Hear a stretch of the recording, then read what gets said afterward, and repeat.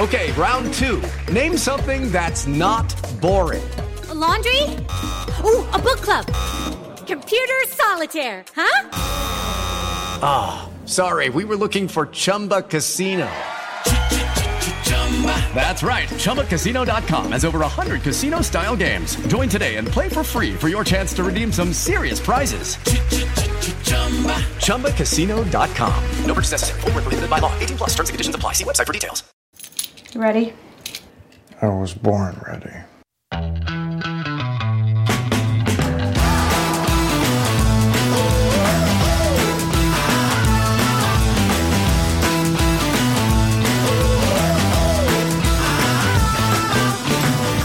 Welcome to the Advisory Opinions Podcast. I'm David French with Sarah Isker. And Sarah, are we technically calling this an emergency pod? I think it is. Kinda, because we're recording it on our normal recording time, but it's the 4th of July. Yeah. So this is extraordinary. It's not capital E emergency pod. It is small e emergency pod, but important stuff. But we felt like we couldn't leave it for another 2 days.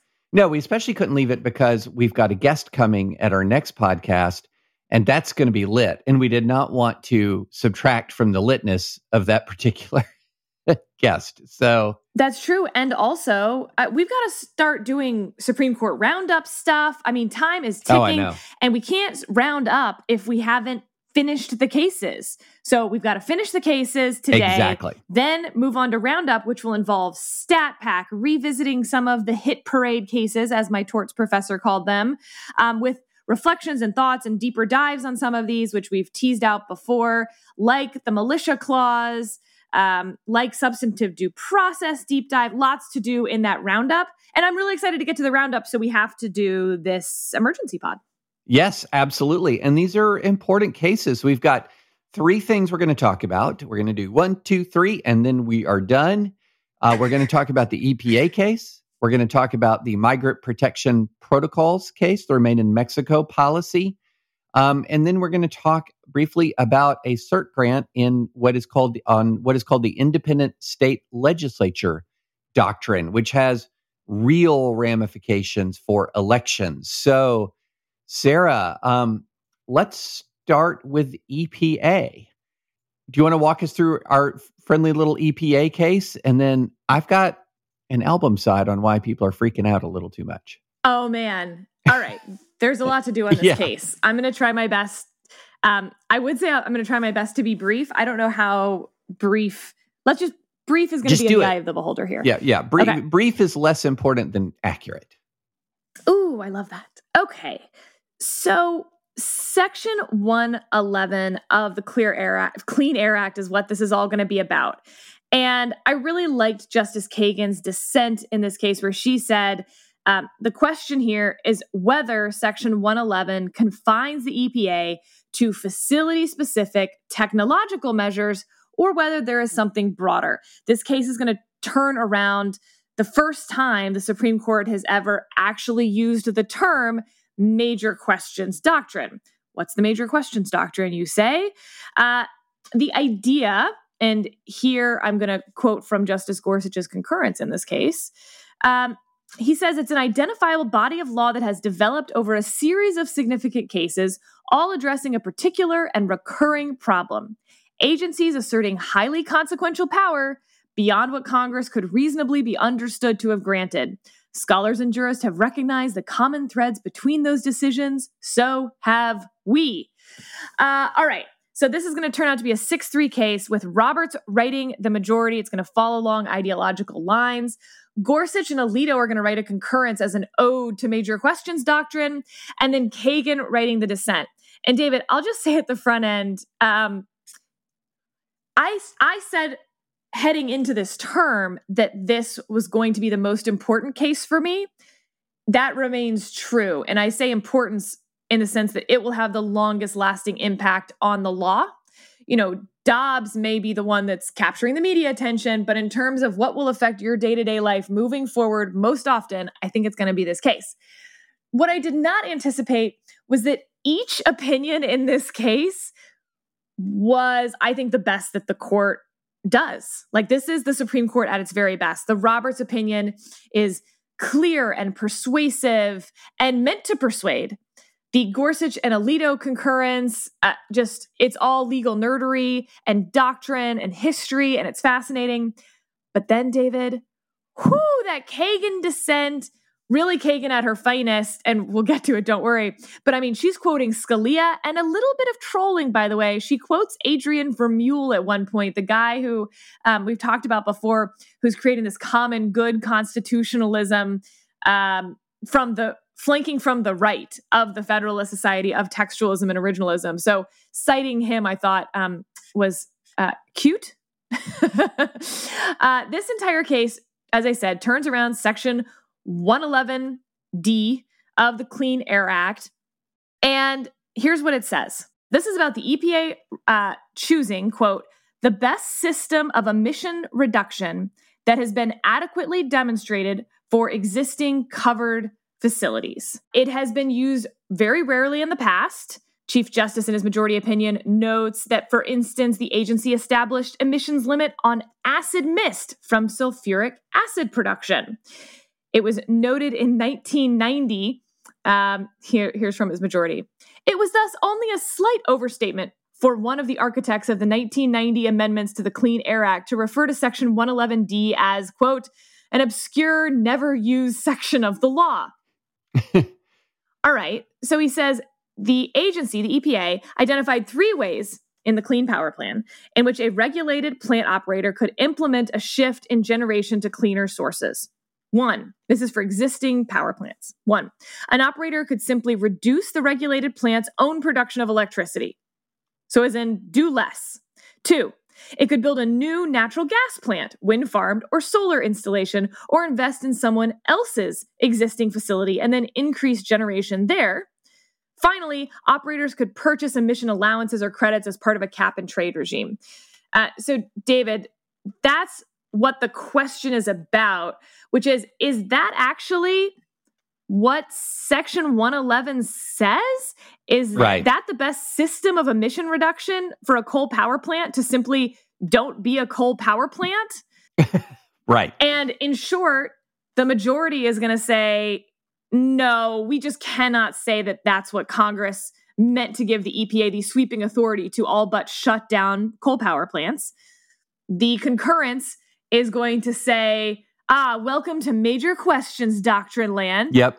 And the dissent is going to say, I thought we were doing textualism. This is now something pre-textualism, where now you don't even have to look at the text anymore. You can just say that Congress didn't ever give this power to begin with.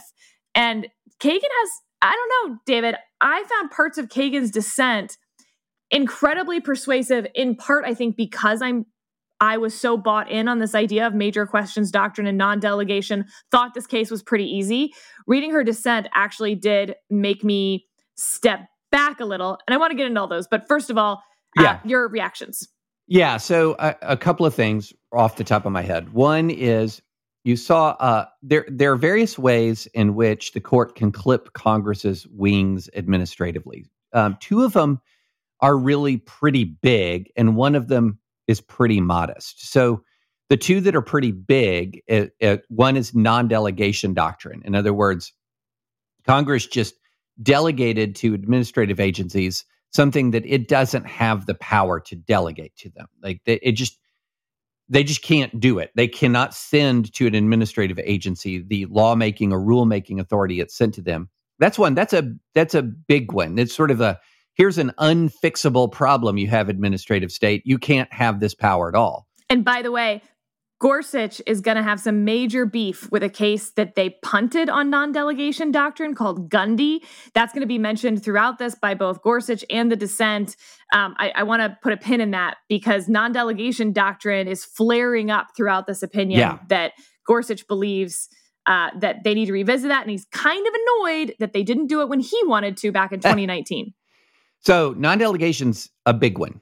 Okay. Another one is overturning Chevron. So Chevron is this case that that requires courts to exercise deference to agency interpretations of their governing statutes. So when a statute says to an agency it has power to do X or Y, and there's some ambiguity about X or Y, what X or Y really means, then the courts are to defer to how the agency interprets its statute. So this is something, both of these doctrines, if either one of them is overturned, it's pretty big. It's pretty big for the ramifications for the administrative state. Now, major questions doctrine is not quite so big. Major questions doctrine does not say that Congress doesn't have the ability to delegate this to an administrative agency. It just says it didn't. It didn't Right. delegate it. And if it's going to delegate a power that big, it needs to do so pretty quickly. And those who listen to this podcast, listeners here of the pod, will remember, Sarah, a rather important case previously that one husband of the pod was involved in, involving major questions, and that was the OSHA vaccine mandate case, where if you're going to grant OSHA the ability, a power so sweeping to require private sector workers and OSHA-covered entities to vaccinate their employees or have their employees vaccinated, there's going to have to be something there in the statute that is blinking red. They have this power. So I saw a lot of takes after this after the opinion was issued that seemed to indicate like this is gloom and doom for the administrative state. The administrative state is being stripped of its power. And I was thinking, no, major questions. Yes, it's a limitation in that it is not granting an enormous amount of discretion to administrative agencies to sort of read their statutes extremely broadly. But at the same time, it's not nearly as restrictive on the administrative state as saying that this administrative agency can't exercise this power at all, even if Congress wanted it to. This is saying Congress hasn't specifically said it wants it to, so therefore it can't exercise the power. That's a different thing and a more modest judicial determination. Indeed. So, all right, I want to take some of this piece by piece. First thing, let's revisit non-delegation doctrine. As you said, this is the can Congress delegate? And the last time the court really discussed this was this case called Gundy out of 2019 that Gorsuch is getting a little hot and bothered by now, I think you can say.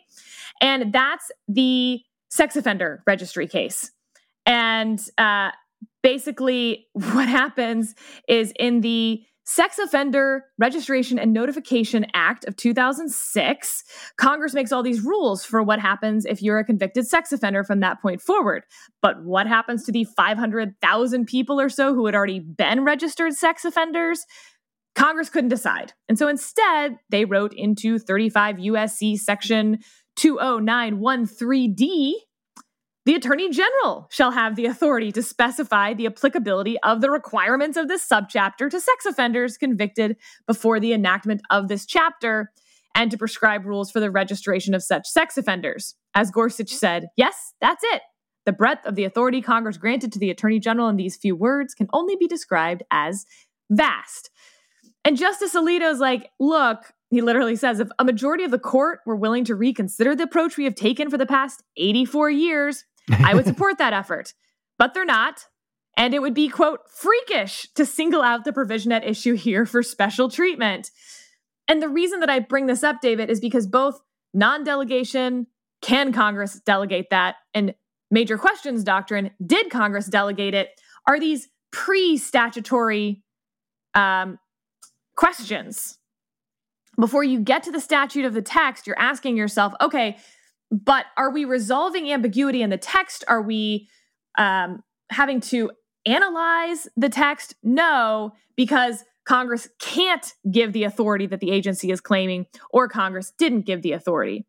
And so fast forward to now, and you can see Gorsuch is annoyed that they didn't deal with that part in Gundy, because now Justice Kagan in the dissent is like, where's this all coming from? But textualism, you guys.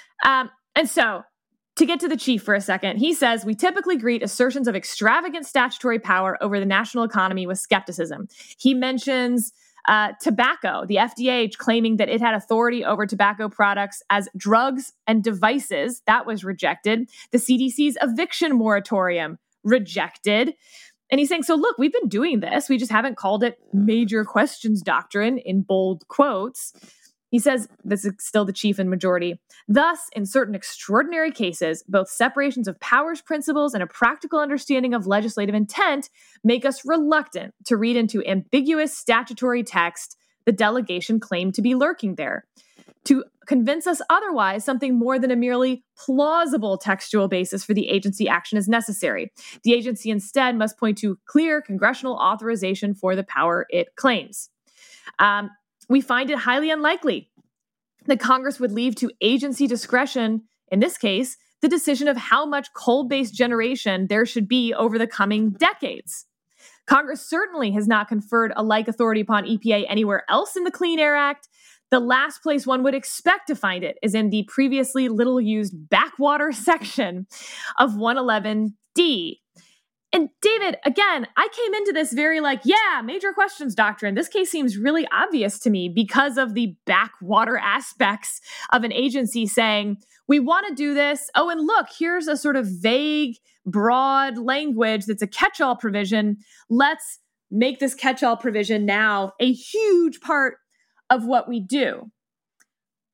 But there is something a little bit weird about this, David, because what if, and when it comes to climate change, Congress was like, we don't quite know what it's going to take in the decades to come.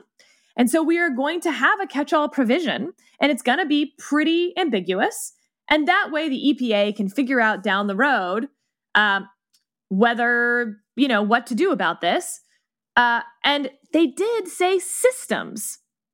I don't know. I ended up...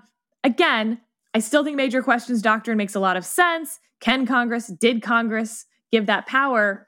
But you get to Kagan's dissent, and let me actually just skip to the end of the dissent. Some years ago, I remarked that we're all textualists now, citing her 2015 lecture at Harvard Law School, although she had said it long before then, I will note. It seems I was wrong. The current court is textualist only when being so suits it. When that method would frustrate broader goals, special canons like the major questions doctrine magically appear as get out of text free cards.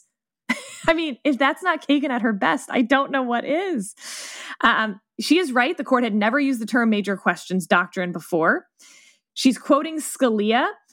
Congress knows to speak in plain terms when it wishes to circumscribe, and in capacious terms when it wishes to enlarge agency discretion. Her point being, so look to the text.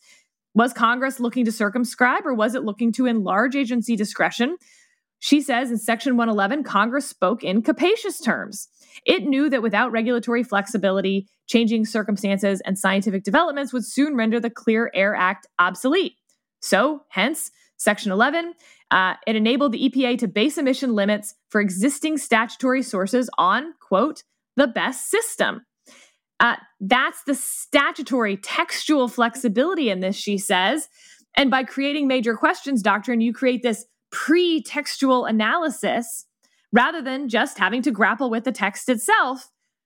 I don't know, David. I thought that's exactly why you should want Justice Kagan on this court if you are an ideological liberal, because she is keeping the conservatives, and especially Gorsuch, you can tell the dissent really bothered him, keeping him on his toes. Yeah, it's funny that I completely agree. This is Kagan absolutely rubbing the majority's face in textualism. There's no question about it. But what was interesting to me is a part of her dissent actually, to me, didn't have the effect that I think she intended it to have. And this is if you on page 4 of her dissent, she says the limits of majority now puts on EPA's authority fly in the face of the statute Congress wrote. And she convinced me of that, Sarah. The majority says it is simply not plausible that Congress enabled EPA to regulate power plants' emissions through generation shifting. But that is just what Congress did when it broadly authorized EPA in Section 111 to select the best system of emission reduction for power plants. power plants. The best system, full stop, no ifs, ands, or buts of any kind relevant here. The parties do not dispute that generation shifting is indeed the best system. Now, if I'm putting on my separation of powers hat here, I'm looking at that phrase, the best system, as one of the most sweeping, in many ways, sort of this idea that says, wait a minute, we're going to say, now, and this actually goes, I don't know if this is sort of in a never land between major questions and non-delegation, because it's like saying, we don't know, y'all do what's best legislatively. Because that's what the rulemaking is. Rulemaking is legislative action. And, Article 1 vests the legislative power in Congress. Now, that raises a question. How much of the legislative power that Congress has vested in it can it legislatively delegate to the executive? But this is, wow. Just do the best system, Sarah. Just do the best thing. It's pretty remarkably. So that's fascinating because you're making the argument that, in fact, this maybe could have just been done under the non-delegation doctrine, that Gorsuch could have had his Gundy moment in the sun, forget major questions doctrine, because that is maybe the atextualist problem. But non-delegation doctrine is a pure separation of powers doctrine. Congress can't just tell a legislative agency, do our job for us. And and so let me get a little bit to my Gundy beef here and why I mentioned Gundy throughout this case, because it's only mentioned 3 times throughout all 89 pages here. So here's Kagan. So in discussing the major questions doctrine and what qualifies, Gorsuch tried to lay out some of how you know when to apply major questions doctrine, and one of them was, it's really an important question. An important subject for the economy or something. So Kagan, doubtless what qualifies as an important subject and what constitutes a detail may be debated. C.E.G. Gundy, the plurality opinion, and Gorsuch, dissenting. Now remember, Alito said, basically, this is not important enough to revisit non-delegation doctrine here, and Gorsuch disagreed. So Kagan revisiting that wound. Now, Gorsuch, of course, has answers for this to Kagan. In his concurrence, he says, but recently our dissenting colleagues acknowledged that the Constitution assigns all legislative powers to Congress and bars their further delegation. See Kagan in Gundy. To be sure, in that case, we disagreed about the exact nature of the non-delegation inquiry courts must employ to vindicate the Constitution. But like Chief Justice Marshall, we all recognize the Constitution does impose some limits on the delegation of legislative power. David, though, I think you're exactly right. What Kagan is saying is, sure, there are some limits to Congress giving power. For instance, the Attorney General, she didn't think they had met that non-delegation problem in Gundy. Gorsuch did. Okay. But that is quite different than major questions doctrine, where you don't get to the text because you're saying Congress didn't mean to do something that important through broad language. It's a lot harder than non-delegation doctrine. Just saying you can't let an administrative agency legislate, that seems easier to discern, again, but see Gundy, where everyone seemed to disagree on that, versus, again, Gorsuch's, he lays out first when you apply major question doctrine, major question doctrine first. The doctrine applies when an agency claims the power to resolve a matter of great, quote, political significance. Second, an agency must point to clear congressional authorization when it seeks to regulate, quote, a significant portion of the American economy. And third, it applies when an agency seeks to, quote, intrude into an area that is the particular domain of state law. Okay, that third one maybe, but the first two are just, if it's a big deal, we expect Congress to say, we are giving the EPA extremely broad authority to regulate for the purposes of climate change. And here it is, like almost a throat clearing exercise. But that's where I think Justice Kagan is persuasive. Why not just look at the text and decide whether this fits within what Congress delegated? Yeah, no, I think Kagan was quite persuasive on the major questions piece of this. I think less persuasive on the non-delegation piece of this, but the case wasn't decided on a non-delegation basis. So I think she did a really good job of sort of saying, wait, whoa, hold on a second. Your major questions analysis here is flawed by the terms of the statute itself, because the terms of the statute itself seem to give the EPA the ability to resolve this particular major question. Best system, right? Best system means best system. You don't have the factual basis to draw any other conclusion other than what the EPA did was the best system.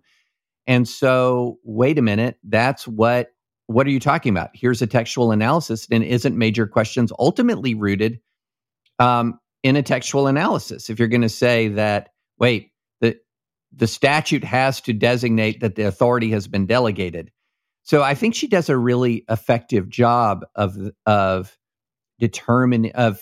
poking holes in the major questions analysis here. Now, the interesting question to me, though, and what's really interesting as I read the whole opinion, is the extent to which non-delegation and major questions are inherently, seemingly really touchy-feely, malleable concepts, Sarah. Which I also hadn't fully thought before Kagan's dissent. I was like, ooh, she's got a point. What is of economic importance, political importance? How is that not in the eye of the beholder? Some people would say that, of course, the sex offender registry is of huge political importance. This is 500 million people. Sorry, obviously not 500 million, 500,000 people.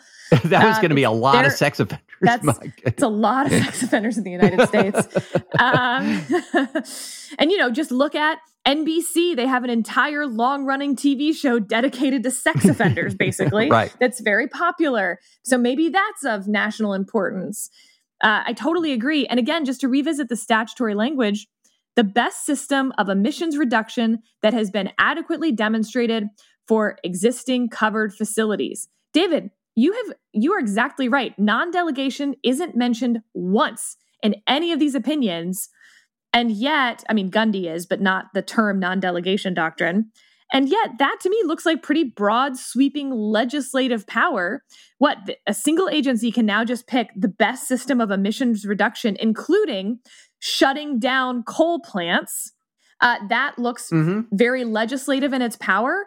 And it would be very interesting to see a version of this opinion, all of it, as a non-delegation question. Okay, so the EPA says that they're relying on this to have the power to potentially shut down coal-powered power plants.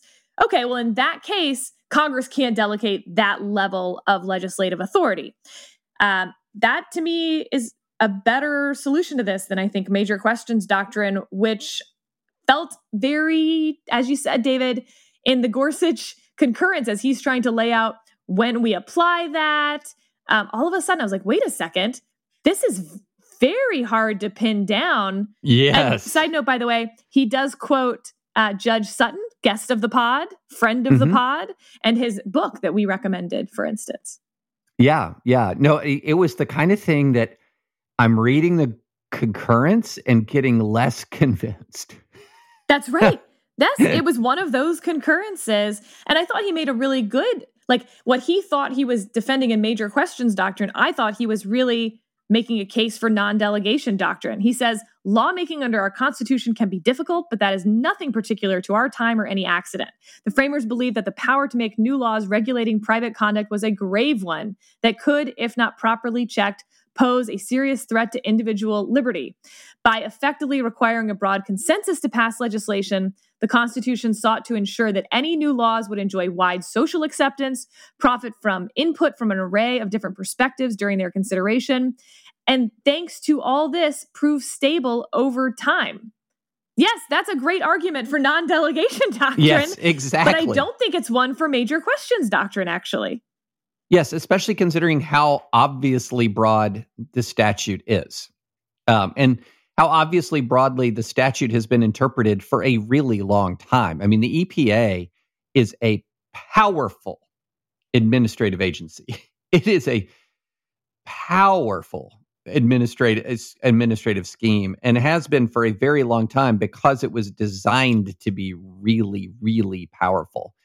And this is the kind of thing that if you are worried about the administrative state, you're actually less angry at the EPA for exercising the power that it has been delegated, and you're more angry at Congress for sort of basically saying all the way back in the Nixon administration, oh, this whole clean power, clean air and everything, all of this, we're going to fix it now and forever by delegating the continued ability to legislate in this area to the executive branch now and forever. Amen. And now we don't have to touch it or deal with any of the political fallout of our own decision-making because we can blame it all on the EPA, which again is exactly what Gorsuch is talking about in his concurrence on the sort of general side, where he says, permitting Congress to divest its legislative power to the executive branch would dash the whole scheme. He quotes Justice Breyer's book, Making Our Democracy Work, from 2010, by the way.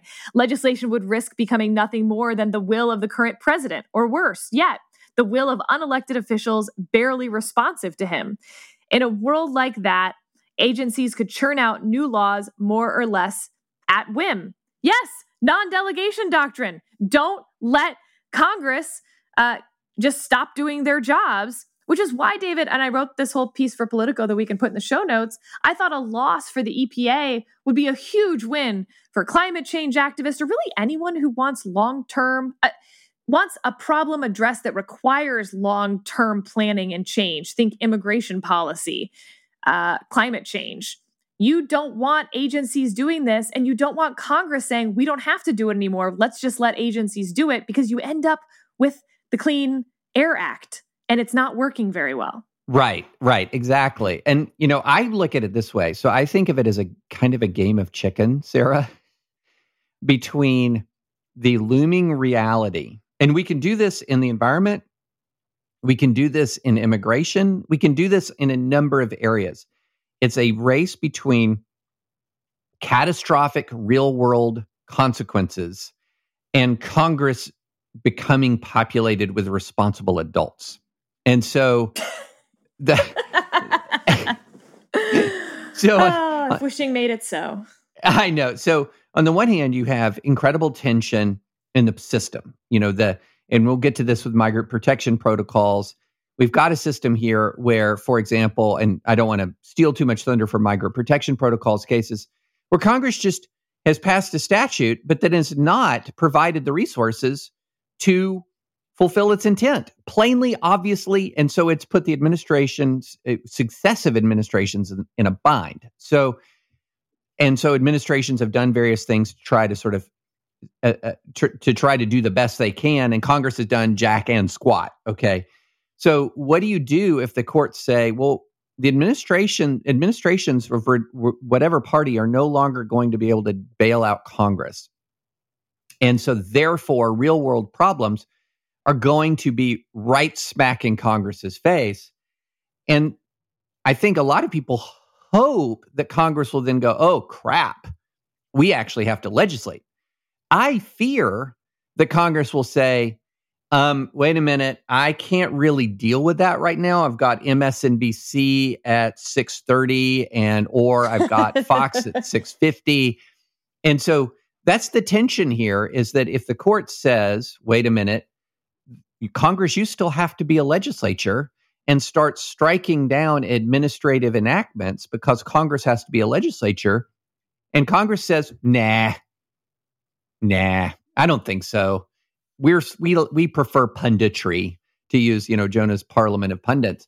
But it kind of sets the system on a collision course with itself, and the administrative state sort of allows Congress to escape its responsibilities and really escalates the importance of presidential elections, which is causing its own problem. But what was the tweet I saw recently? And I think you interacted with it also, that our AO t-shirt should be something like "Congress, do your job." Yeah. Yes. I've done. We would not need to do any more of this podcast if Congress would do its job. Okay, round two. Name something that's not boring. A laundry? Ooh, a book club. Computer solitaire, huh? Sorry, we were looking for Chumba Casino. That's right. ChumbaCasino.com has over 100 casino-style games. Join today and play for free for your chance to redeem some serious prizes. ChumbaCasino.com. No purchase necessary. Void where prohibited by law. 18 plus. Terms and conditions apply. See website for details. Perfect segue to Biden v. Texas. Yes. So this is the Migrant Protection Protocols case. All right, let's start from the beginning a little bit here. Congress has said that the executive branch shall detain everyone they find crossing the border illegally. All right, shall detain. And then it says they've got two options. One, they may return people to a contiguous, if they came over a contiguous border, they can return them to that side of the border. Or they may parole them into the United States if it's in the best interest of the United States. And during the Trump administration, they said, we're going to return people to Mexico. They worked some stuff out with Mexico to do that, a foreign country, I might add. And then the Biden administration came in and was like, we're not going to do that anymore. We're going to parole people into the United States. Texas, among other states, sued and said, In fact, it says shall detain. And if you're not going to detain everyone, which everyone agrees is not possible and is not happening and wasn't happening during the Trump administration, it should be, noted, that then you must send people to Mexico unless you're going to do that case-by-case analysis to parole people into the United States if it's in the best interest of the United States. The Biden administration responded with a few arguments, one of which was, you can't make us negotiate with a foreign government when the foreign government then knows that we have to come out with a certain resolution, which is that they take people into their country. That's not going to work. And remember, the vast majority of these people we're talking about aren't Mexican citizens. They're citizens of a third-party country, and we're telling Mexico they have to take these people. We can't do that with people at Gitmo, for instance. This is a whole problem of detainees at Guantanamo Bay, is in order to get them out of Guantanamo Bay, some other country has to be willing to accept them. And a lot of countries are like, no, thank you. I don't want someone who you think is a terrorist involved in 9/11 or similarly terrorist-related plots. Okay, so that was the Biden administration's first answer. Their second answer was, look, we are looking at the best interest of the United States to parole people in, because the alternative is to negotiate with this foreign country in a way that wouldn't be in our interest, or some other lesser humanitarian option. So therefore, we are fulfilling this statutory obligation.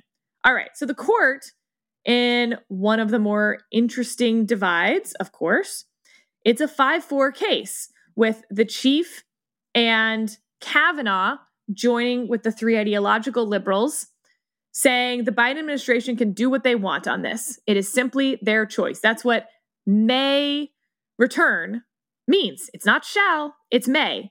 And it's not our problem if they're violating the shall language, because that's up to Congress. Then you have Barrett actually agreeing with that may versus shall distinction. She has a jurisdictional point that the courts actually can't take this case in the first place, shouldn't have enjoined it at the district court level. And so it shouldn't have, that injunction therefore shouldn't have gotten to the Supreme Court. So in that sense, it's a 6-3 case. And then of course you have Alito, Gorsuch, Thomas in the dissent saying, no, look, I get that it says shall, but then it gives two options and you have to use one of those two options. Therefore, you shall detain everyone. And if you're not detaining them, then you need to return them or do this case-by-case paroling option. That makes the may language shall language. David, I thought this was fascinating of like, nope, we take these three provisions separately. One says shall, one says may, and one says may. Or no, they all work in concert. The shall language makes the two may options alternatives, making each one of them shall if you don't pick the alternative one. I thought both were very well written, very persuasive in their own right. But really the winner of the day for me was Kavanaugh's concurrence, where David, to our point on our t-shirts that people seem to want to make out there, here's Kavanaugh writing. I write separately to briefly elaborate on my understanding of the relevant statutory provision. Option 1, DHS may grant non-citizens parole into the United States if parole provides a, quote, significant public benefit. Option 2, DHS may choose to return non-citizens to Mexico. In general, when there is insufficient detention capacity, both the parole option and the return to Mexico option are legally permissible options under the immigration statute. And then he says, one final note. The larger policy story behind this case is the multi-decade inability of the political branches to provide DHS with sufficient facilities to detain non-citizens who seek to enter the United States pending their immigration proceedings. But this court has authority to address only the legal issues before us. We do not have authority to end the legislative stalemate or to resolve the underlying policy problems. In other words, Congress, do your job. Yeah. It's really, really amazing. So you have a statute that says you shall detain. And then Congress goes ahead and for years does not provide the resources. Decades, does not provide the resources to detain. So Congress has to appropriate funding. It just doesn't do it. And so then you're left with these two may options. You may return them or you may release them. And I think the majority has the better of the argument here. But I thought, Alito, and it was Alito's dissenting, he does a very good job of sort of saying, well, wait a minute, if you take the may release, if the administration essentially says may not release instead of may release, that it's just not going to do it, you're just writing out part of the statute that's just essentially gone at that point. And I get that, but it's also may is a discretionary word. It is an absolutely discretionary word. But again, Sarah, what we're doing, and this is something that I think really goes to a lot of the intensity of the moment, because if there's one thing that is absolutely clear is we are ending the most intense Supreme Court term of my lifetime. And 1973 Roe was decided. I was 4. So I don't remember the atmosphere after that. But this is the most intense Supreme Court term, certainly of my adult lifetime. And there is something that's really clear that emerges from almost all of this intensity here. And an enormous factor in almost all of this intensity, because let's just be honest, the Coach Kennedy case would not be as important to people if it wasn't against the background of everything else. Neither would Carson v. Macon, the main voucher case. It's a very small case, very incremental change in the law.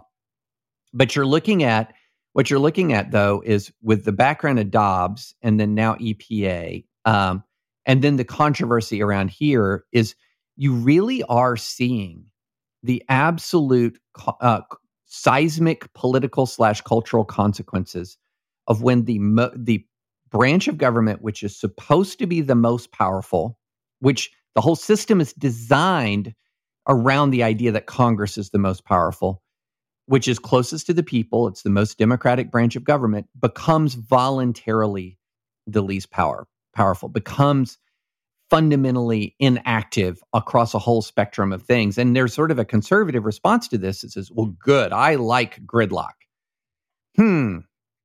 Okay, I get it in the sense of gridlock stopping bad policy from becoming law, but what about Congress passes a law that puts in place a legal obligation and then deprives the system of the ability to meet the obligation that Congress has imposed on it? That kind of stuff gets it to just does government work kind of territory, right? And so what ends up happening is we're constantly punting to the courts now, just sending volleys of footballs, punting into the Supreme Court. And this is what you end up with. And even Dobbs applies there. There was a time when Obama, remember in 2008, he's saying, okay, well, we're going to pass a law that's sort of a fail-safe if Roe is ever reversed. Doesn't happen. He had a filibuster-proof majority. Didn't happen. And so, a lot of people are furious right now who are pro-choice, who are furious at the Supreme Court. There are multiple opportunities between 1973 and 2022 where Democratic supermajorities could have protected abortion rights to some degree and chose not to do it. It was left entirely to the judiciary at the federal level. And so again and again, we're putting these strains on the judiciary. Now, to be clear, I didn't want Congress to do it, but Congress certainly had the opportunity to do it and didn't. And so this is just happening time and time and time again. So that's end rant. What's also fascinating in both of these cases, the Biden administration loses in the EPA, they win in migrant protection protocols. And it's worth noting for people listening that in neither case does it matter at all, because the Clean Power Plan set out these standards back in the Obama administration that have been met and exceeded, as it turns out. So all of the hand wringing of oh my God, this is going to shut down coal-powered plants didn't happen, isn't going to happen. The question was whether the EPA had the power to do it. But in practical reality, the Clean Power Plan lacked ambition, I guess, in a lot of ways, you could say. As Justice Kagan noted, it anticipated market forces. It didn't cause them, because it was enjoined right away before it ever took effect. And in this case, David, on the Remain in Mexico policy, I think people have this impression that, 100,000 people who were caught on our side of the border last month, who came over the southern border could simply be returned over to Mexico, and they were told to sit there and wait there patiently. That's not true. We're talking about, at the peak of Remain in Mexico, a few thousand people, a drop in the bucket compared to the number who were crossing the border. Now, the dissent makes the case that actually the policy itself created a disincentive for people to cross the border in the first place. Maybe yes, maybe no. There's good arguments on both sides of this. The numbers certainly went down during the Trump administration. I don't think that's because of the Remain in Mexico policy. I think that was, A, the economy was doing better in some of these countries, and also B, they thought that Trump had this ability to secure the border that he actually didn't have, but it created a deterrent effect regardless. But when it comes to the Remain in Mexico policy itself, it has never been this cure-all mechanism by which everyone simply waits on that side of the border to come over under any administration. Right. And one thing that was interesting to me was, as you indicated, Sarah, that this Remain in Mexico plan, if all you knew about it was what you saw sort of covered in both right-wing media and much of mainstream media, you would think that Trump was sending everybody back to Mexico. Until you read the opinion, you don't realize how small a number, and this is reiterated a number of times, it's a small number of people sent back into Mexico. And so, both of these cases didn't really change a whole lot of facts on the ground, but they sort of had a lot to say about, theoretically, who can change the facts on the ground. And that's where the impact lies. And how great, by the way, that one is on climate change and one is on immigration. Again, two things that really only Congress can do. The administrative agencies are simply not equipped to tackle something long-term where you can't simply switch policies every 4 years. Haven't we proved that doesn't work? So everyone agrees that every administration has been in violation of the shall detain language in the INA. But no one wants to do anything about it. And by no one, I mean Congress. By no one, I mean those dudes over there in Congress. And we'll take a quick break to hear from our sponsor today, Aura. Ready to win Mother's Day and cement your reputation as the best gift giver in the family? Give the moms in your life an Aura digital picture frame preloaded with decades of family photos. She'll love looking back on your childhood memories and seeing what you're up to today. Even better, with unlimited storage and an easy-to-use app, you can keep updating Mom's Frame with new photos. So it's the gift that keeps on giving. And to be clear, every mom in my life has this frame. Every mom I've ever heard of has this frame. This is my go-to gift. My parents love it. I upload photos all the time. I'm just like bored watching TV at the end of the night. I'll hop on the app and put up the photos from the day. It's really easy. Right now, Aura has a great deal for Mother's Day. Listeners can save on the perfect gift by visiting auraframes.com to get $30 off, plus free shipping on their best-selling frame. That's AURA frames.com. Use code ADVISORY at checkout to save. Terms and conditions apply. Shall we do a little independent legislature doctrine? Yes. This is going to be interesting. So this is a new case, Moore v. Harper, that is coming out of North Carolina. The Supreme Court has taken it up. And this comes from a dispute over congressional maps. And this is coming from the Amy Howe's really great analysis in really great summary in SCOTUS blog. Amy Howe, former guest of the pod, says after the Republican-controlled North Carolina legislature adopted a new congressional map in early November 2021, a group of Democratic voters and nonprofits went to state court to challenge the map.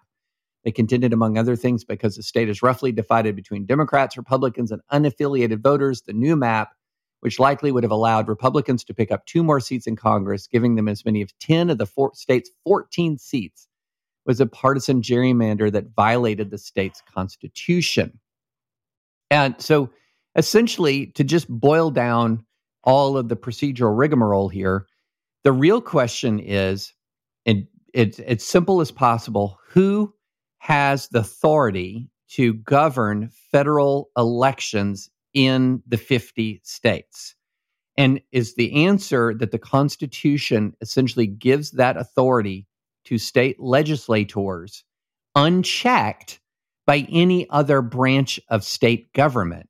Or does, when the Constitution talks about granting legislatures the power to regulate elections, that it's a sort of a shorthand for saying, well, this is the states regulate, not specifically the state legislature and only the state legislature, but the idea that it is only the state legislature, unchecked by the governor, unchecked by the state judiciary. That's called the independent state legislature doctrine or theory, and this became prominent in the 2020 election because this was an argument advanced by the Trump team to say that a lot of pandemic era election reforms, for example, more drop boxes or extending absentee ballot time, you name it, mailing out a bunch more absentee ballots, that because those came through state legislative and they came through, state administrative organs, usually Secretary of State's office or something like that, or came through state courts, that they were presumptively invalid, that the only legislative changes and reforms can come through the state legislature and only the state legislature. And so that's the heart of it. That's why a lot of people are really alarmed about this case, because in theory, the next effort to steal an election will rely on state legislatures acting on their own, not subject to an executive veto or a gubernatorial veto, not subject to state court oversight, just state legislatures acting on their own to reform or perhaps even change election results. So that's why this is going to be very interesting. Yes. But let's talk about what this case is actually about and what it's not about. Okay. Article 1, Section 4. The times, places, and manners of holding elections for senators and representatives shall be prescribed in each state by the legislature thereof. Now, as you can look throughout the Constitution, they know how to use the word states. Each state at that point could decide its own form of government. They could have 2 legislative bodies, a governor, the attorney general could be appointed or elected. That wasn't yet decided by the Constitution. And so this language is up for a lot of interpretation of by the legislature thereof. Did that mean simply by the government created by the state? Or did it mean only the legislature? Okay, so that's one very interesting but somewhat esoteric question, frankly. But David, as you said, everyone thinks there's a lot at stake here. Even in the cert petition for the North Carolina legislature, let me just read a paragraph. The question presented in this case at root is who is vested with the power to decide the when, what, where, and how of the American people's exercise of self-government? State legislatures or state judges?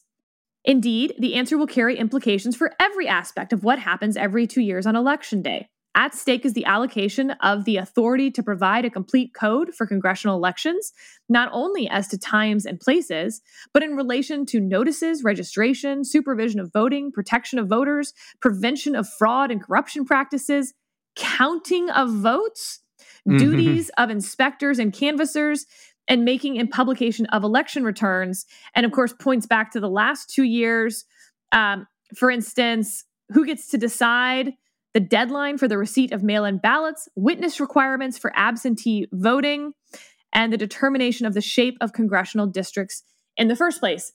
But David, set all of that aside for a second, because the court doesn't need to reach any of it to decide this case, because this case is the state legislature passed a congressional map, redistricting map.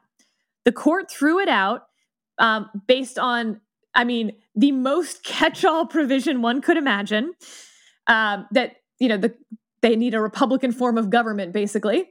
And then the state legislature passed a new map. The court threw that out again, drew their own map, and said, this is the map that we're holding congressional elections under. That, to me, seems like a very clear violation of Article 1, Section 4, because certainly, even if it means the elected government instead of the legislature, or it means the legislature, either way, the judiciary branch doesn't win that fight of the state. Right. And so I do think there's a way for the court to decide this quite narrowly. If they don't want to, and if we're going to decide what legislature means in Article 1, Section 4, I still think it's important for people to realize that we're not talking about the legislature being able to decide after an election some change in the law. We're talking about the time, place, and manner before the election, which again will include, do absentee ballots need a signature and a date? That case we talked about in Pennsylvania. I think the outcome of a case like that, where the court simply say that the having to date your signature is not required because the date would be stamped on it when it was mailed. If the legislature says that you personally need to date it, maybe the outcome of a case like this could affect that.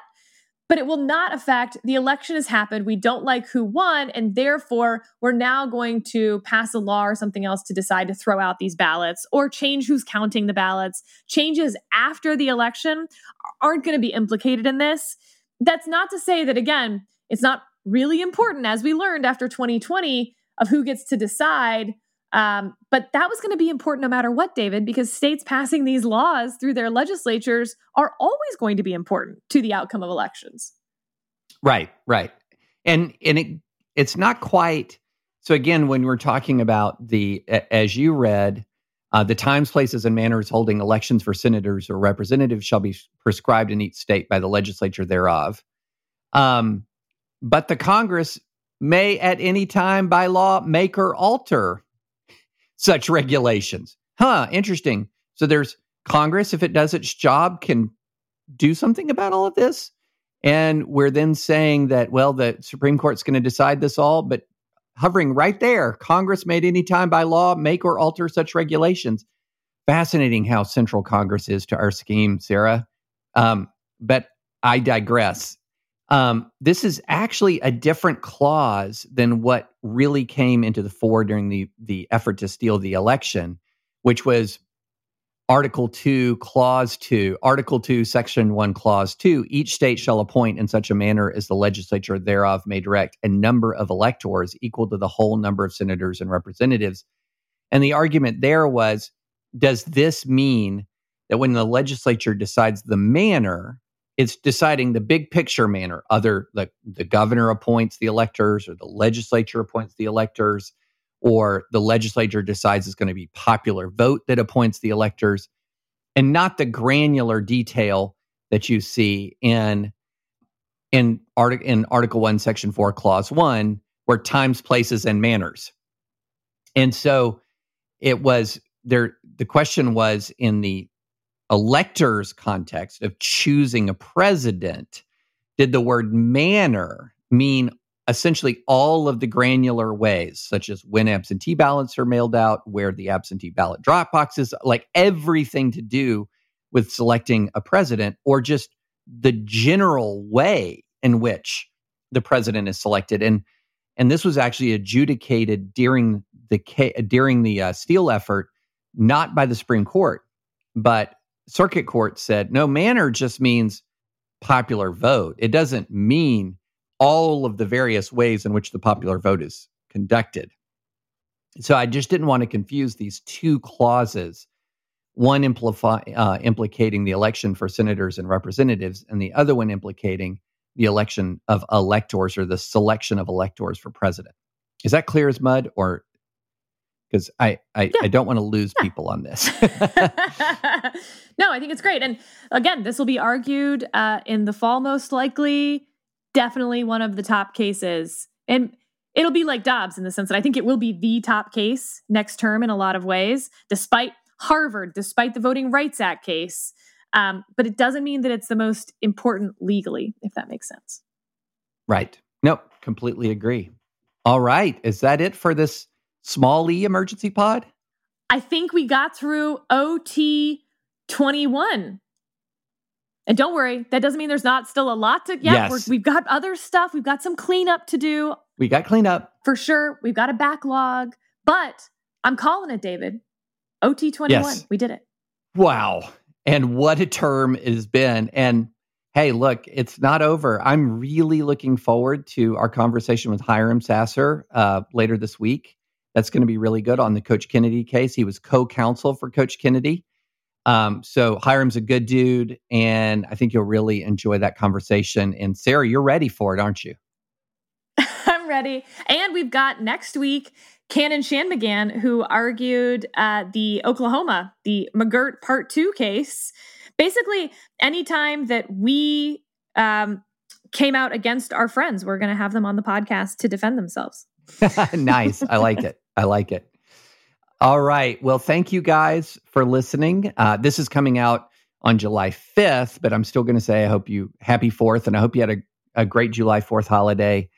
And thank you, as always, for listening. Please rate us, please subscribe, and please check out thedispatch.com.